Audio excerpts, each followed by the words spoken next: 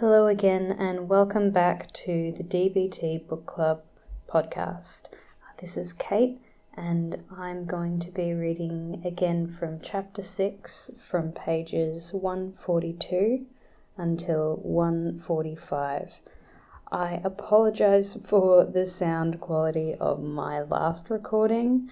I thought I had the microphone switched on to my little USB mic that I'm using right now, but I didn't. I just had it on my laptop sound, which isn't the best. So hopefully today's will be a little bit nicer. So, starting from page 142, we're going to be reading a bit about a guide to sleep hygiene, as well as an exercise for recognizing your self-destructive behaviors. So, from page 142, Guide to Sleep Hygiene. Proper sleep habits are essential for any healthy lifestyle. Use the following suggestions if you have trouble falling asleep or staying asleep. Avoid caffeine for at least 6 hours before going to sleep. Avoid alcohol, nicotine, and street drugs before going to sleep and throughout the night. Avoid bright lights, including television, before going to sleep because they are stimulating. Don't exercise or eat a heavy meal shortly before going to sleep. Avoid napping during the day because it will make you less tired at night. Make your bedroom as comfortable as possible. Keep the temperature at a cool, comfortable level. Keep your room as dark as possible. Use a sleep mask if you need one. And minimize as much noise as possible. Use earplugs if you need them. Only use your bed for sleeping and sexual activity, not for working, reading, or watching television. This way, your body will associate your bed with sleep and not with activity. If you have trouble falling asleep, or if you wake up in the middle of the night and can't fall back to sleep, get out of bed and do something soothing until you feel tired enough to go back to sleep. Don't lie in bed thinking about things. This will just make you feel more aggravated and make it harder to get back to sleep. Go to bed at the same time every night and wake up at the same time every morning. Create a regular pattern of sleeping and waking that your body can predict. Use some kind of relaxation method before going to sleep in order to calm your body and mind. Take a bath, meditate, pray, write down your thoughts, use relaxation skills, and so on. Use some kind of relaxation method before going to sleep in order to calm your body and mind. Take a bath, meditate, pray, write down your thoughts, use relaxation skills, and so on. If your sleep problems persist, if you can't stay awake during the day, or if you're feeling depressed, contact a medical professional for advice. Sleep hygiene is something that I really like to get into. This list, obviously, everything isn't going to work for everyone. Find the things that help the most, and obviously you don't have to do every single dot point. That can be quite challenging. Myself, I make sure I don't have any caffeine after 4 p.m. So I usually have a coffee in the morning, and often a green tea sometime in the afternoon. But after 4 p.m. I only have herbal teas that I make sure don't have caffeine in them. I also have a blue light blocker on my phone and other devices Apparently blue light wakes your brain up a little bit more. I'm not entirely sure of the validity of those claims, but yep. I do find that exercising at night time can help me a little bit, kind of like exhaust myself if I'm feeling particularly anxious, but not, immediately before going to sleep. But yeah, many of these things I do myself. I have a lot of trouble sleeping, and medications that I have taken in the past seem to give me a bit of a hangover in the morning, and I find it very difficult to get up. So I do try to prefer to do what I can naturally to get a good sleep, but honestly, I still wake up like 5 or 6 times in the night. I honestly thought that was how people slept. I wasn't aware that people went to bed at night and woke up in the morning and that was the only time that they were awake. That's just such a foreign concept to me, but I kind of get used to what my normal is, which is waking up about 3 times. More than that, then it does start to take a bit of a toll on me. Less than that is like miracle. But as you notice, not all of these you're going to be able to do, especially say if you work late hours or overnight shifts, or if you're in a living space where you don't have complete control over your surroundings. So choose the ones that you're able to do and the ones that you're able to have control over and see what works for you. Right, continuing on page 143. Physical tension and stress. If you experience physical tension on a regular basis, you also probably feel emotionally stressed out, anxious, and drained or irritated. Muscle tension, like an illness, directly affects your emotions. Similarly, if you feel anxious, your emotions can often lead to muscle tension, especially in the neck and shoulders, as well as stomach ailments and skin problems. Yep, that's definitely for me. My anxiety definitely comes out as both nausea, which in turn affects my anxiety because I get anxiety about feeling sick or being sick, so that kind of plays into it. And I do have a couple of mild skin issues, just like rosacea and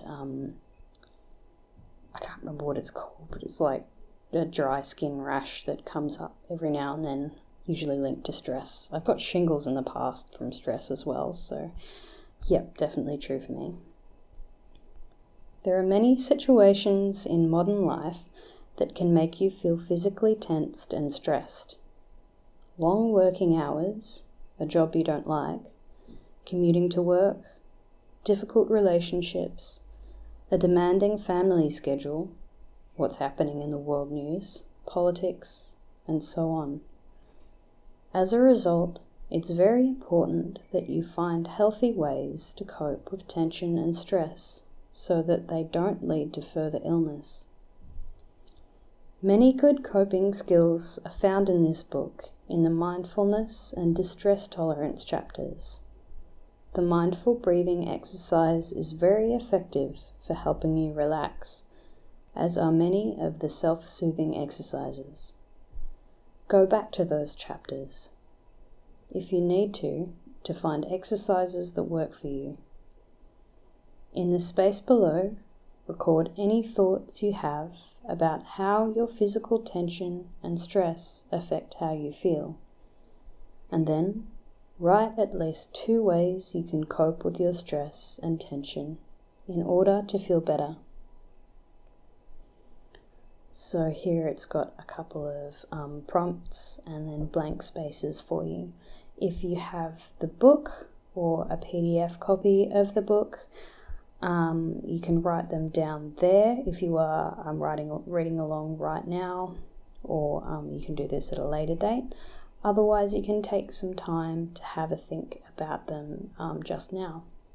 So, my tension and stress affect how I feel because, and I can treat my tension and stress by, and think of 2 examples.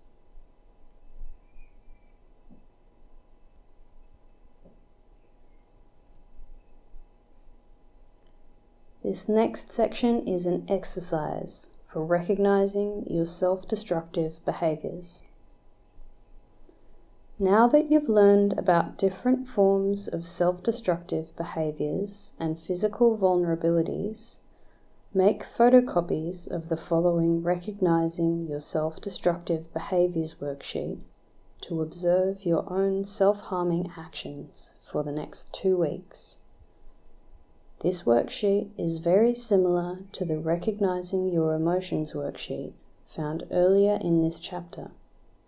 However, this exercise asks you to observe your self-destructive behaviors and then to identify what the emotional rewards were for your behavior and why those rewards were only temporary. Use the following example worksheet to help you. So over the next 2 pages, again, very familiar kind of layout. It's got a table for an example Recognizing Your Self-Destructive Behaviors worksheet, and then the page following that is a blank sheet. So again, if you are following along, you can fill that out if you have a physical copy. If you don't, you can think of them, but I will remind you, it was only just a couple of recordings ago that we did those other worksheets, the Recognizing Your Emotions worksheets, and the other one that I can't remember the name of right now. They also suggested you do those for a week or 2, so I would recommend that you complete doing those before you actually throw yourself into this one. But again, as always, it's good to read ahead and know what's kind of coming up. So you can always come back to this when you're ready to start this, but make sure you are giving yourself ample time to do those exercises. So here is the example Recognizing Your Self-Destructive Behaviors worksheet. It has 2 columns, with the left side column labelled questions and the right side column labelled your responses. So I'm going to read out the questions and the example responses. When did the situation happen? Tonight. What happened? Describe the event. My girlfriend and I got into a fight. I asked her to come over, but she said she was too busy. Then I told her I didn't know what I would do to myself if she didn't come over, so she did. Why do you think that situation happened? Identify the causes. She's selfish sometimes, but I also know she's tired when she gets home from work. She's also studying for some classes she's taking. We were both in bad moods. How did that situation make you feel, both emotionally and physically? Try to identify both the primary emotions and the secondary emotions. Primary emotions, anger. Secondary emotions, hopeless, annoyed, afraid that she might leave me. Physical sensations, my face became hot, my hands clenched. What did you want to do as a result of how you felt? What were your urges? I wanted to scream at her and tell her how selfish she is. I also thought about scarring my arm like I've done in the past. What did you do and say?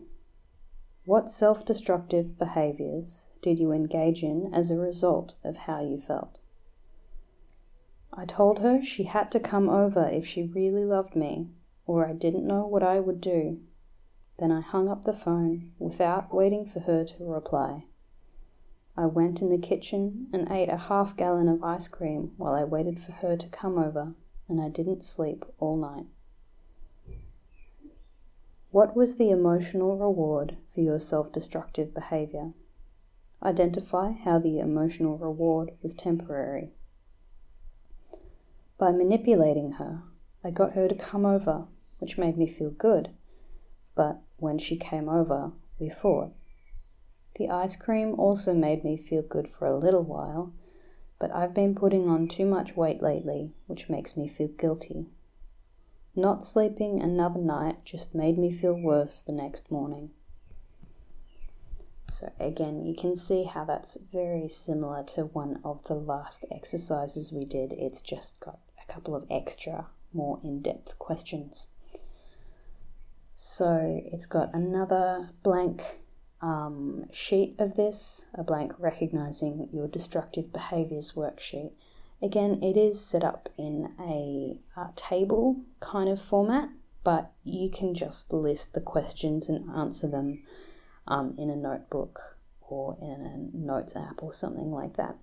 So again, the questions are: when did the situation happen? What happened? Describe the event. Why do you think that situation happened? Identify the causes. How did that situation make you feel, both emotionally and physically? Try to identify both the primary emotions and the secondary emotions. So it's got a space in the response column for primary emotions, secondary emotions, and physical sensations. What did you want to do as a result of how you felt? What were your urges? What did you do and say? What self-destructive behaviors did you engage in as a result of how you felt? What was the emotional reward for your self-destructive behavior? Identify how the emotional reward was temporary. That is the end of page 145, and that's all I will be reading for this session. We will continue on with chapter 6. I think there's 2 more sections to be read out, and then we will move on to chapter 7, which is advanced emotion regulation skills. So continuing on and expanding the same kind of things that we have been doing here. But until then, I hope you have a good day or evening or night, wherever you are, whatever time it is. And we'll see you back later.